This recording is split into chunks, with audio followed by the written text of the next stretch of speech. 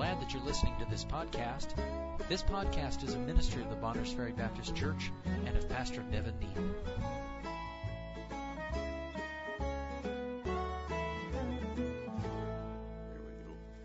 All right, it's good to be back at Bonners Ferry Baptist Church. Amen. And thank you for praying for us this last week. We were over in Pinehurst, Idaho, and with Brother Pastor Enbold and his folks, and started Sunday morning in Sunday school and preached through Friday night on missions, the subject of missions, and God blessed, and his folks responded by faith and obedience, and it was a good week. Amen. His folks learned a new meaning of that verse that says, he that endureth to the end shall be saved. They endured the meeting and they lived through it. So I noticed your pastor made the statement there a little while ago. He said, be a good time for the Lord to come back. And then he said, Dad will be preaching here in a little while. And okay. Know where that's at. Amen. All right. Let's turn to 1 Corinthians 15. I'm excited to be here tonight, not only to get to preach, praise the Lord for any opportunity to get to preach, but to see somebody follow the Lord in believer's baptism. Isn't that a wonderful thing? Praise the Lord. Somebody following the Lord in believer's baptism ought to thrill us to death. It's the first step of obedience after we've trusted Christ as our Savior. We publicly, unashamedly claim to trust that we've trusted in the death, the burial, and the bodily resurrection of Jesus Christ. Not ashamed to identify with him. Isn't that good? How many remember the day you got baptized? Amen. I remember the day I did. 1 Corinthians chapter 15. If you want to and would like to, and you can stand, we're going to read a few verses. 1 Corinthians 15, beginning in verse 51.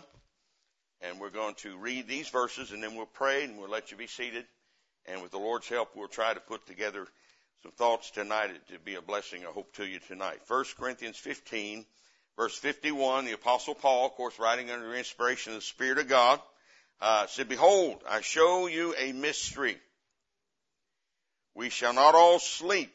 That word sleep there is a word in the New Testament that describes, can be used to describe a saint of God that has died. Amen? Because when you go to sleep, what's going to happen after a while? You're going to wake up. Amen? If you're saved, you're going to go to sleep in the Lord one day, and then God's going to wake you up. He said, Behold, I show you a mystery. We shall not all sleep, but we shall all be changed in a moment, in the twinkling of an eye. At the last trump, for the trumpet shall sound, and the dead shall be raised incorruptible, and we shall be changed. For this corruptible must put on incorruption, and this mortal must put on immortality. So when this corruptible shall have put on incorruption, and this mortal shall have put on immortality, then shall be brought to pass the saying that is written, Death is swallowed up in victory. O death, where is thy sting? O grave, where is thy victory? The sting of death is sin, and the strength of sin is the law. But thanks be to God, which giveth us the victory through our Lord Jesus Christ. Therefore, my beloved brethren, be ye steadfast, unmovable, always abounding in the work of the Lord, for as much as you know that your labor is not in vain in the Lord. I want you to notice in verse 52 there, at the very first three words, in a moment. We're going to focus on that thought tonight and that word for a little while in the Word of God, and trust that God will encourage our hearts with that thought this evening. Let's go to the Lord in prayer. Father, Lord, again, it's been a good day thus far. We thank you so much for your goodness and your grace, your mercy in our lives. We thank you, Lord, for that moment when you birthed us into the family of God, when we passed from death unto life, when we were born again, when we became new creatures in Christ. Lord God, how we praise your name tonight that we're saved by your good grace and mercy. Lord, I thank you for your people here being faithful to the house of God tonight. And dear Lord, we thank you for your precious word, and we ask, Holy Spirit of God, that you'd make it fresh and alive and anew in our hearts this evening. May we be challenged and encouraged and strengthened and even changed for your glory and honor. Lord, you know me, you know my heart. Dear God, you know my inabilities. And I ask you, Lord, please help me tonight Please direct my words and thoughts. And God, I just ask for your anointing to be able to preach your word in a way that would be acceptable unto you and usable for your glory and honor. We'll thank you in Jesus' name. Amen. You can be seated. If you're familiar with your Bible, you know the 1 Corinthians chapter 15 deals with that tremendous subject of the resurrection.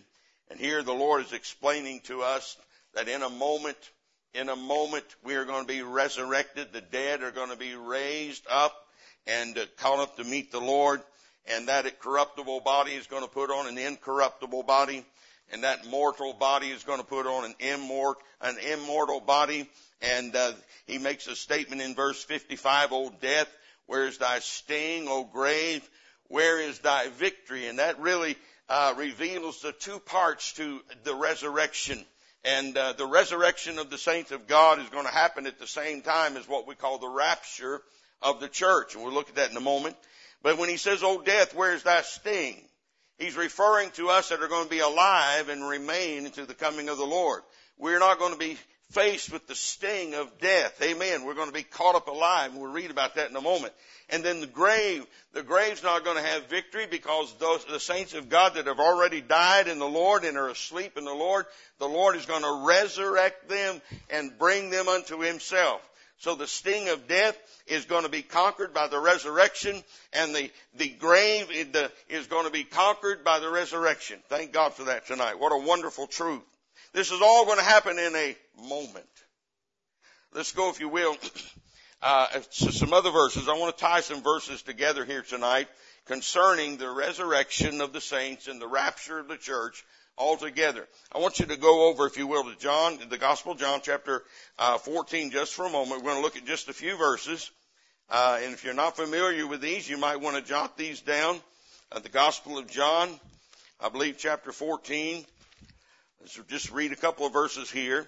But these all have to do with the Lord coming back for his saints. The Bible says in verse 1, Jesus said, Let not your heart be troubled. You believe in God, believe also in me. In my Father's house are many mansions. If it were not so, I would have told you. I go to prepare a place for you, and if I go and prepare a place for you, I will come again and receive you unto myself, that where I am, there ye may be also. Notice Jesus makes a promise before he ever left this earth that he was going to leave and he was going to come again and receive us unto himself. That is a promise from the Lord Jesus Christ. Go, if you will, to the book of Acts for a moment. In the book of Acts, this all goes together with 1 Corinthians chapter 15. In the book of Acts and chapter 1, let me find my place here. In Acts chapter 1, Jesus is speaking to his disciples in verse 8, and he said, But ye shall receive power. After that the Holy Ghost is come upon you, and ye shall be witnesses unto me, both in Jerusalem and in all Judea and in Samaria and unto the uttermost part of the earth. And when he had spoken these things, notice this, when Jesus had spoken these things, while they beheld, he was taken up, and a cloud received him out of their sight.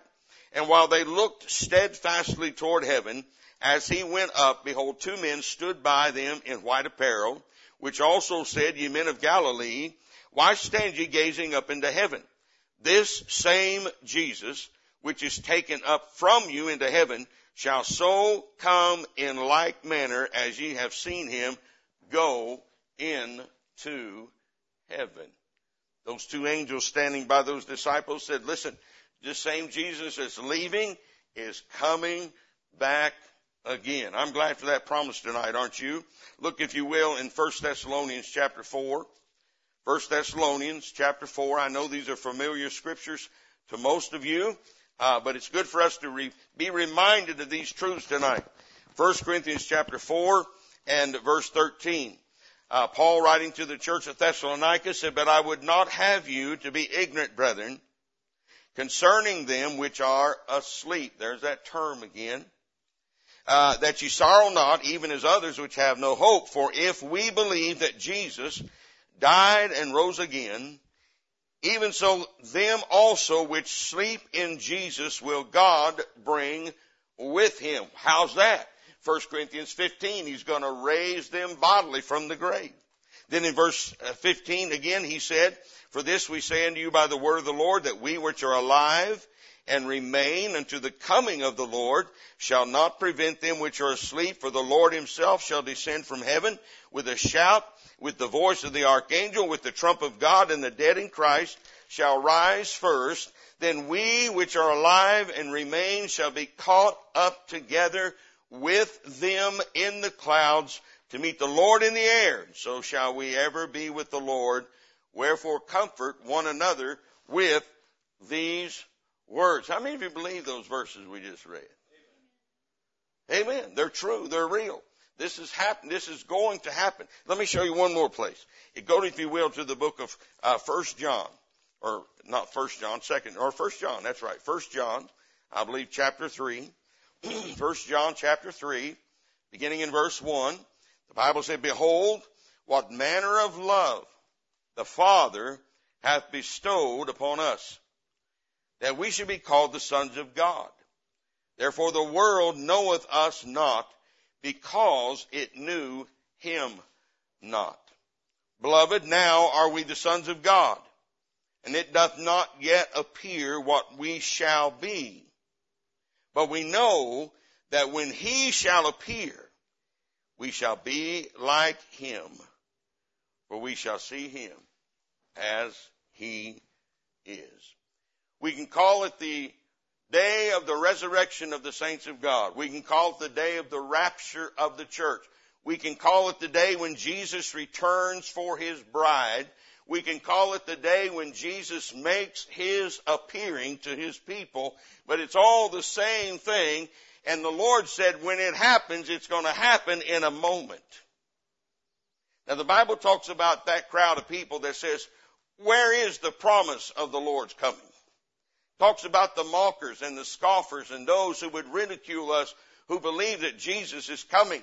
And they say, look, it's been 2,000 years. They've been preaching this all this time. He's still not come. So where is the fulfillment of that promise? I got news for you. It's about to happen any moment. And I just want us to think tonight about this matter of a moment. The Lord said when he comes, it will be in a moment. I looked up the definition of a moment, and that word moment comes from a Latin word, momentum. And the idea there is the idea of movement with force. I like that. You know what happens when the Lord comes? Those that are in the grave are going to be moved with force. We which are alive and remain are going to be caught up. We're going to be moved with force. It's not going to be our force. It's going to be his force. Amen. And we're going to move up to meet him in the air. The idea of a moment, another definition is the most minute and indivisible part of time. The most minute and indivisible part of time. The scripture says in the twinkling of an eye. That quick. You realize if the Lord came back today, tonight, that in a moment, that quick, we would step out of this world that we live in and we would step into the realm of eternity. Quicker than I can snap my finger. We're out of here. Amen. You believe that? That's what the Bible is teaching us. He said, in a moment, we're gone. And we're going to step out of the realm of this reality into the reality of eternity, where there are no moments. There's no more time. Is that right? Where there's no sin, no sickness, no sorrow. Amen. Thank God for that. In a moment. Say, you really believe that? I believe that. So why do you believe that? Because God said so. I made the statement the other night, Brother Inbodens. I said, we understand that we can believe the Word of God because we can believe in the God of the Word. Isn't that right? If you can't believe in the Word of God, you can't believe in the God of the Word. And so tonight our confidence in what the Word of God is saying to us is rooted in our confidence in the God who said it. And if God said it'll happen in a moment, then you can go to the bank on it. It's going to happen in a moment. Now I want to go back to the Old Testament and a few other places and just follow this word moment. I like to follow words through the Bible sometimes. And I want us to see some incidences where God uses the word moment. And let's just look at God and see whether or not God is able to perform in a moment. So we're talking about tonight the Lord coming for us in a moment, catching us out of here in a moment, emptying the graves of the saints of God in a moment. We're looking at whether or not God has the ability to perform in a moment. Does he? And then if we can think about God having the ability, then we can also think about God's immutability. If God had the ability in the past to do things in a moment, then we can think and rejoice in God's immutability. That word means God does not change. That He is the same yesterday, today, and forever. And if the God that is able to perform in a moment in the Old Testament, He's the same God that can perform in a moment in the New Testament. They sung the song a minute ago about being saved and being changed in a moment. That's because God is immutable. He doesn't change. Then we can look at not only God's ability and immutability, but because of His ability and His immutability, then we can say that we can count on God's dependability. You can depend on God. If God needs to act or wants to act, He can act in a moment. If God chooses to answer a prayer, He can do it in a moment. When God chooses this, when God is asked to save a soul, He can do it in a moment. If God wants to heal a cripple, He can do it in a moment. If God wants to open up the ground and swallow people alive, He can do it in a moment. And when the Lord decides to come and get us and call us out of here, it's going to take Him how long? A moment. I like that. You say, but it's been 2,000 years. But when God moves, phew, it'll happen. Let's look, if you will. Just want to go back to the Old Testament. You want to learn, if you want to learn about God the Father, a good place to go is learn about the attributes of God. Go back to the Old Testament, read the Old Testament, and learn some things about Him. Exodus chapter 33. Look over there, if you will. Exodus 33. We'll just read some verses here and just make maybe a comment or two about them and move on. But I want you to see this tonight and trust it'll be an encouragement to your heart and a challenge to you at the same time. Exodus chapter 33 and verse 1. The Bible said, and the Lord said unto Moses, depart and go up hence, thou and the people which thou hast brought up out of the land of Egypt, unto the land which I swear unto Abraham, to Isaac, and to Jacob, saying, unto thy seed will I give it. And I will send an angel before thee, and I will drive out the Canaanite, the Amorite, the Hittite, the Perizzite, the Hivite, and the Jebusite, unto a land flowing with milk and honey, for I will not go up in the midst of thee, for thou art a stiff-necked people, lest I consume thee in the way. When the people heard these evil tidings, they mourned, and no man did put on him his ornaments. For the Lord had said unto Moses, saying to the children of Israel, you are a stiff-necked people. I will come up into the midst of thee in a moment and consume thee. Therefore now put off thy ornaments from thee, that I may know what to do unto thee. God said, listen, I can come up in a moment and consume thee if I choose to. Amen? That's how fast God can act. Notice, if you will, another place. Numbers chapter 16. Numbers chapter 16 and verse 19. Bible said here there was an act of rebellion going on in the camp of Israel in Numbers chapter 16, verse 19. Bible said, and Korah gathered all the congregation against them. That's against Moses and Aaron. Korah gathered all the congregation against them into the door of the tabernacle of the congregation, and the glory of the Lord appeared unto all the congregation. And the Lord spake unto Moses and said unto Aaron, saying, separate yourselves from among this congregation, that I may consume them in a moment. If you read the rest of the story, you know that God did consume that crowd in a moment. He opened up the ground, and the Bible said they dropped into hell in a moment.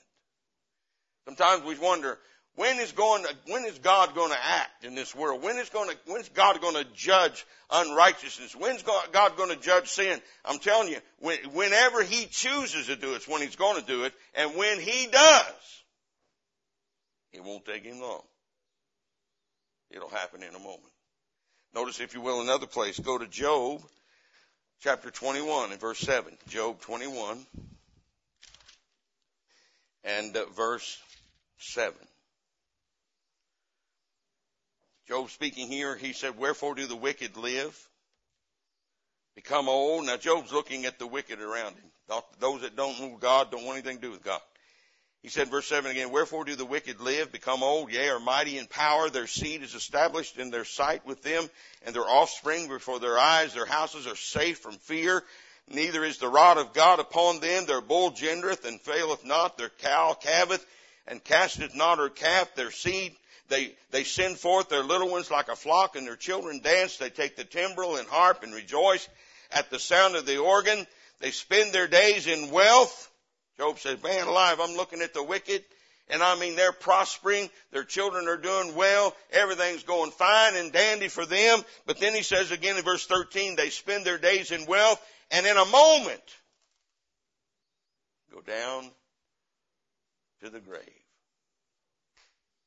That quick. You know, man, it doesn't matter how well we're doing in life, how prosperous we may be, how happy we may be. When it comes time for us to die, it'll happen in a moment. We'll draw our last breath and it will be over. Amen?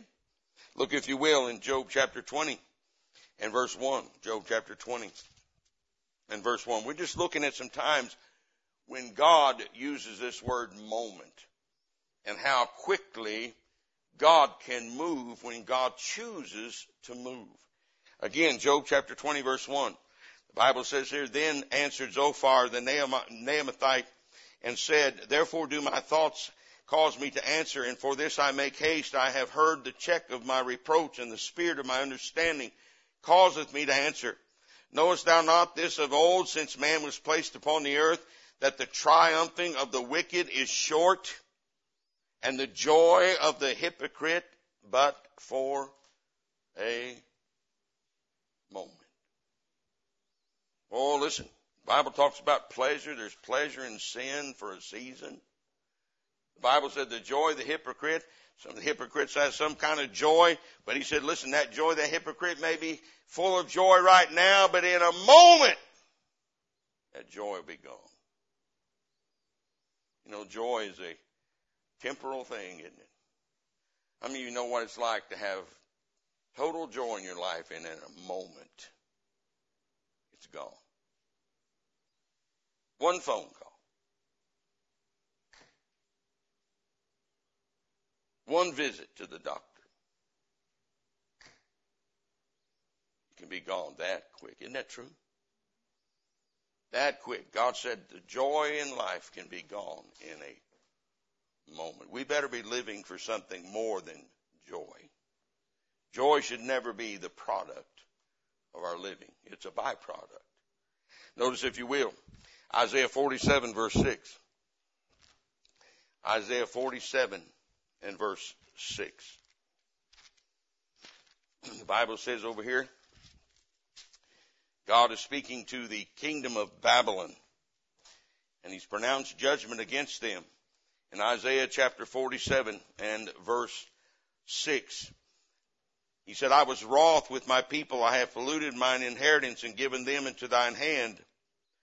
In other words, God will use the kingdom of Babylon to chasten the kingdom of Israel. And then he said this, thou didst show them no mercy. Upon the ancient hast thou very heavily laid thy yoke. And thou saidst, now this is he's speaking of Babylon, the kingdom now speaking. And thou saidst, I shall be a lady forever, so that thou didst not lay these things to thy heart, neither didst remember the latter end of it. Therefore hear now this, that thou art given to pleasures, that dwellest carelessly, that sayest in thine heart, I am, and none else beside me. I shall not sit as a widow, neither shall I know the loss of children.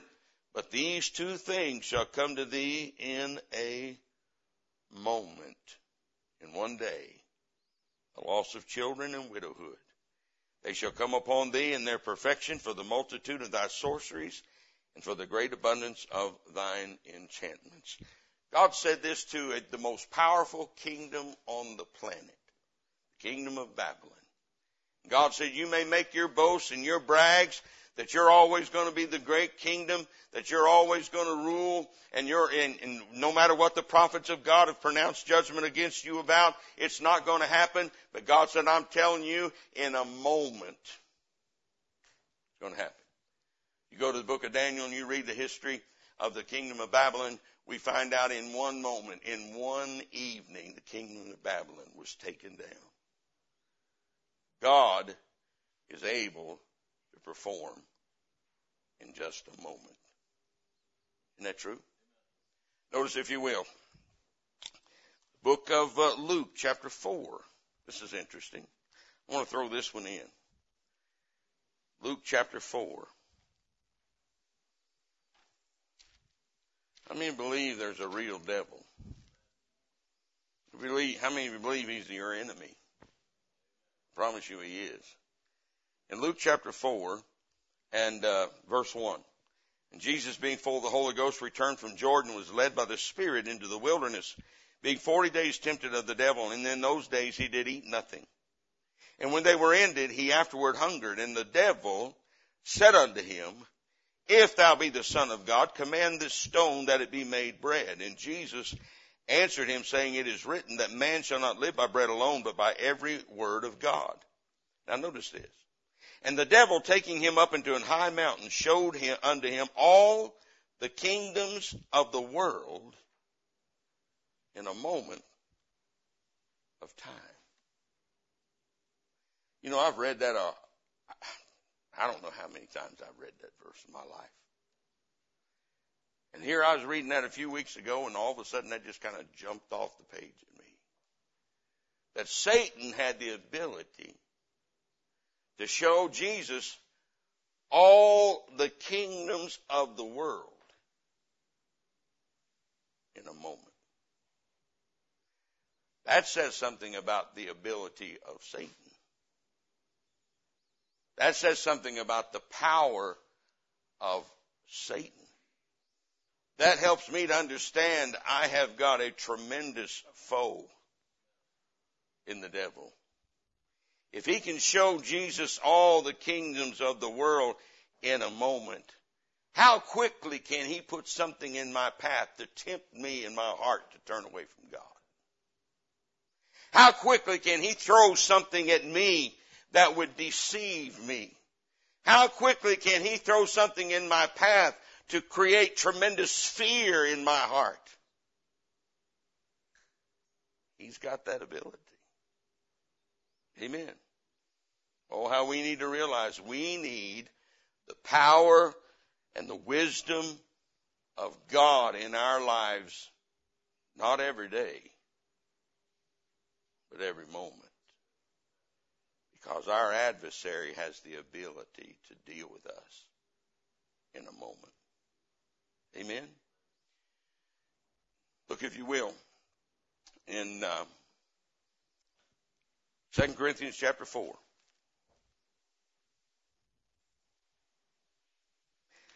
2 Corinthians chapter 4. How important is a moment? In 2 Corinthians chapter 4 and verse 14. The Apostle Paul said, knowing that he which raised up the Lord Jesus shall raise up us also by Jesus and shall present us with you. So Paul's referencing the resurrection again. For all things are for your sakes, that the abundant grace might through the thanksgiving of many redound to the glory of God, for which cause we faint not. But though our outward man perish, yet the inward man is renewed day by day. Notice this, for our light affliction, which is but for a moment, worketh for us a far more exceeding and eternal weight of glory. Paul, speaking of affliction, Paul suffered for the cause of Christ in many, many ways. But he said, compared to eternity, whatever we suffer here for the cause of Christ, compared to eternity, Paul suffered spiritually, Paul suffered physically, Paul suffered in so many different ways. And yet he said, compared to eternity with the Lord, when the Lord catches us out of here in a moment, compared to whatever we had to go through in this life, it's going to be just like it was a moment. Whatever's breaking your heart tonight, when the Lord comes and takes us out of here, it's going to seem like it was just for a moment when we step into eternity. Amen. It may be a health issue. It may be somebody that's broken your heart and your family, your loved ones. It may be trials and troubles. It may be your own personal failures that has brought you shame and disgrace, and you wish it had never happened. And all that can be a weight on you, but just when we step into eternity, that will all just be a moment. Amen. I'm thankful to God for moments. The Lord said, in a moment, He's coming. Now, I want you to consider these thoughts, these four thoughts, and you'll have the message tonight. Go, if you will. Now, we're looking back now at the Lord coming in a moment. Go to Luke chapter 20. Luke chapter 20 and verse 39. Luke chapter 20 and verse 39. Make sure I'm in the right place. Then certain of the scribes answering said, Master, that's not the right place. I'm in the wrong place. Jesus spoke of a group of people when the Lord comes. I don't have the right reference, so I'll just tell you what I was going to read. Jesus said that there's going to come a time when the Lord comes back, that as it was in the days of Noah, so shall it also be in the days of the coming of the Son of Man. They were eating and drinking and marrying and giving in marriage.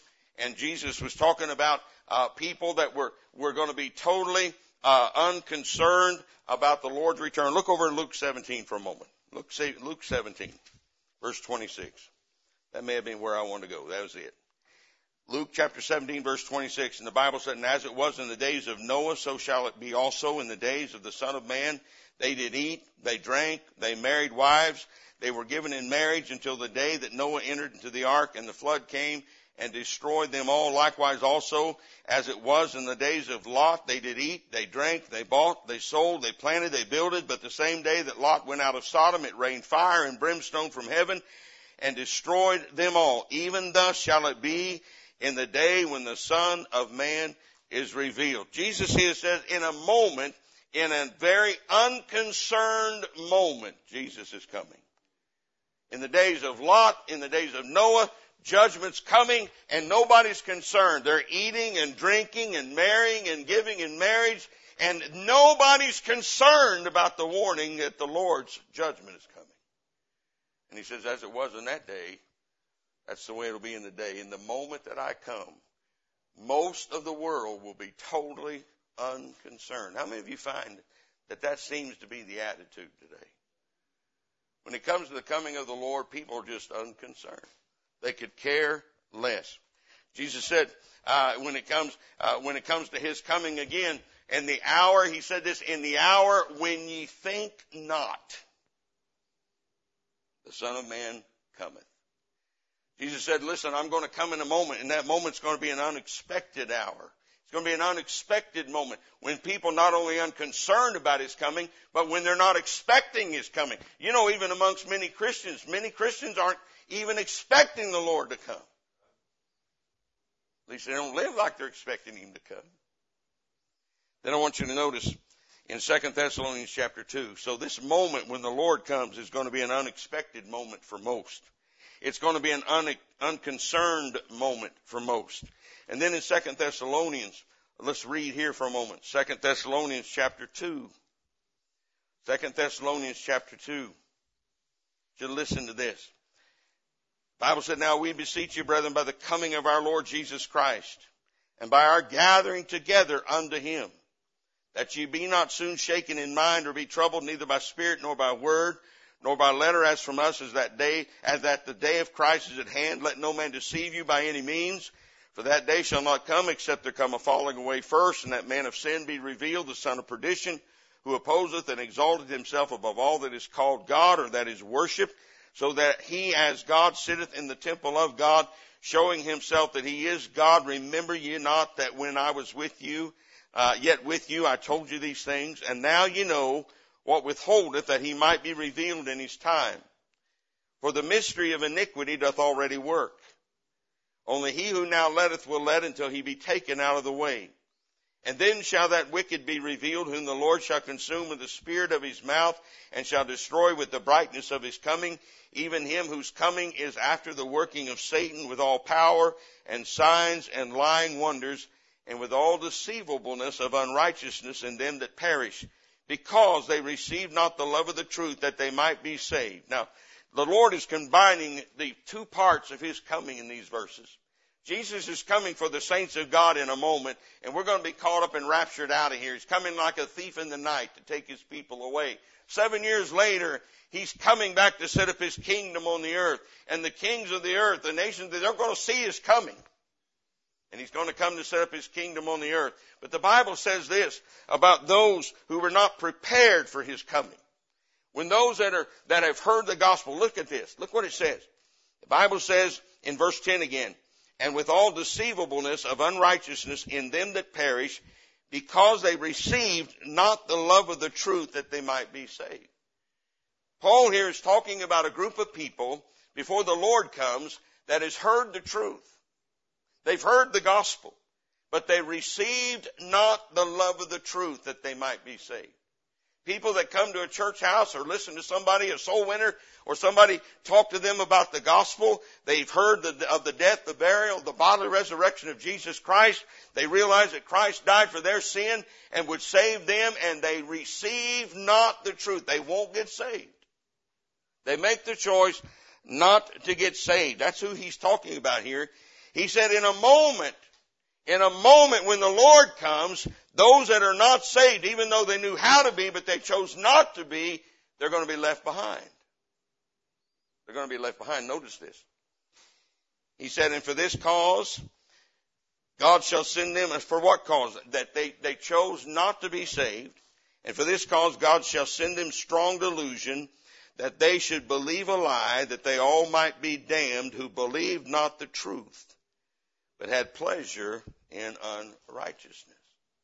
Now, what's the Lord saying here? There's going to be people not only unconcerned in the moment when the Lord comes and unexpecting the Lord to come in the moment He comes, but there's going to be multitudes of people that will be unprepared for His coming. When the Lord comes in the level of the clouds to catch His people out, He's taking only those who have been saved and washed in the blood of the Lamb, the born-again children of God. Everybody else is going to be left behind. Tribulation period starts on the planet. It's described in Revelation chapter 6 and goes through chapter 19 of the book of Revelation. And there's going to be two kinds of people going to be left on the earth. There's going to be people that have never heard the gospel whatsoever. And they're going to have opportunity to get saved. There are going to be multitudes saved during the tribulation period. So those people who have never heard the gospel at all, there's going to be 144,000 male virgin Jews who are going to preach the gospel. And they're going to turn this world upside down, preaching. Multitudes of them will be saved and martyred during the tribulation period. But the other crowd that's going to be left behind are people that maybe sat in church Sunday after Sunday or came and visited ever so often, and they heard a clear presentation of the gospel of the Lord Jesus Christ and how God loved them and Christ died for them and would save them if they would repent of their sin and believe on Christ, and they refused to do so because of their love for unrighteousness. They loved their sin more than they wanted to get saved. And in a moment when the Lord comes, that group of people that's heard the gospel and refused it, they're going to be left behind in a moment. And the Bible says, God, notice, we need to read this again. This is powerful stuff. The Bible says in verse 11, and for this cause, God shall send them strong delusion, that they should believe a lie. If Jesus came tonight, there's going to be people all over this town that's been witnessed to and preached to. They've had gospel tracts left on their doors and John and Romans left on their doors. They've heard the radio. They've heard the preaching. Some of them have come and visited and heard the gospel and refused to get saved. They choose their sin over the Savior, and they go on loving their unrighteousness and living in sin against God. And they know they need to be saved. They know how to be saved, but they have chosen not to be saved yet. And they're unprepared. And in a moment of that unpreparedness, they're going to be left behind. And God will cause them to believe a lie. And they'll be damned. That's a horrible thought. You know anybody like that tonight? You know anybody that's heard the gospel? Maybe you've given it to them yourself. And they've been witnessed to. Maybe they've come to church. They know they're lost. They know they need to be saved. They even know how to be saved. But they're not saved.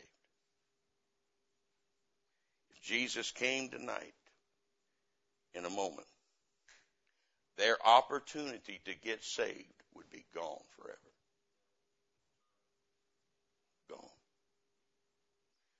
Those kind of people are not going to get saved during the tribulation period. How do you know that? Because God said He's going to cause them to believe a lie. Now, if God calls you to believe a lie, I mean, you believe the devil can cause you to believe a lie. And God's greater than the devil. And I got news for you. If God calls you to believe a lie, you're going to believe a lie. Do we know anybody like that? I want to give you one more thought. So in a moment, it's going to be an unexpected moment when Jesus comes for most of the world. It's going to be an unconcerned moment. It's going to be an unprepared moment for most of the world. Now, the truth of the matter is, that's on them. If they're not concerned, if they're not prepared, and they could be, and they know how to be, that's their fault. Amen? But I want you to read one more verse with me. 1 Corinthians 15:34. 1 Corinthians 15:34. Paul is speaking again to the church. And he says, awake to righteousness and sin not. For some have not the knowledge of God. I speak this to your shame. It's going to be an unknown moment when Jesus comes for many.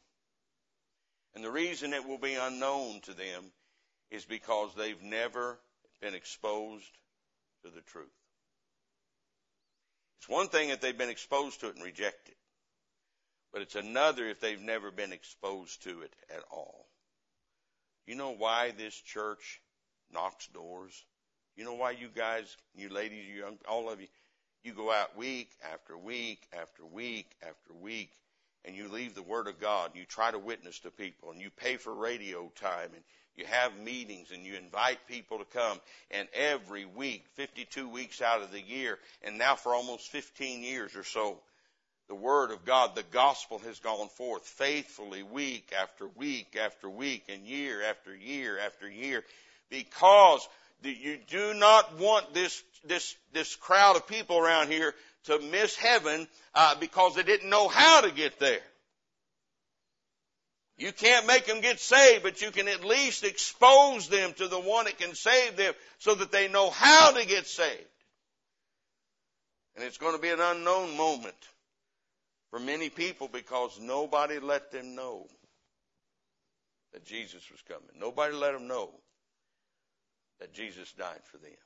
Paul said, I speak this to your shame. So if it's unknown to people and we could make it known to them, then that shame is on us. And we'll give an account to the Lord for that. Amen. Aren't you glad you're a part of a church tonight that wants to make the gospel known to everybody? Aren't you glad you're a part of a church that doesn't just preach the gospel inside these four walls, but takes the gospel all over this community? Aren't you glad you're a part of a church that not only wants to take the gospel to this community, but wants to make him known to all the world through your missionaries? Thank God for that. Thank the Lord for that. Listen, there'll be people that's unconcerned, unexpected, and unprepared, but they don't have to be unknown. We can make sure they know. At least give them a chance and a choice. Isn't that true? Listen, you know what? I know that trying to reach people in these days can be tiresome, can be wearisome, can be discouraging sometimes. You don't seem to see much happening. Not many responding. But if you're doing your best to make it known, then you're doing what God wants you to do. Amen. Aren't you glad for that tonight? Don't quit. Don't get tired of it. Don't get fed up with it. Because the Lord said, listen, there are some that they don't know this. I speak this to your shame. We don't have to stand ashamed before the Lord. Thank God for that. Now, tonight, how quickly can the Lord save a soul? In a moment. You may know somebody tonight that's part of that crowd that they know, they've heard, they know the truth. They're still not saved. They need prayed for. They need somebody weeping for them, somebody broken for them, interceding for them, not giving up on them. Amen. Because in a moment they can be saved if they choose to be. Amen. He's coming in a moment. That quick. We need to live moment by moment. Amen. Not just day by day, year by year, but moment by moment. Expecting his return. The Lord said, comfort you one another with these words. Amen. I'm glad he's coming, aren't you? Hope he comes before the night's over.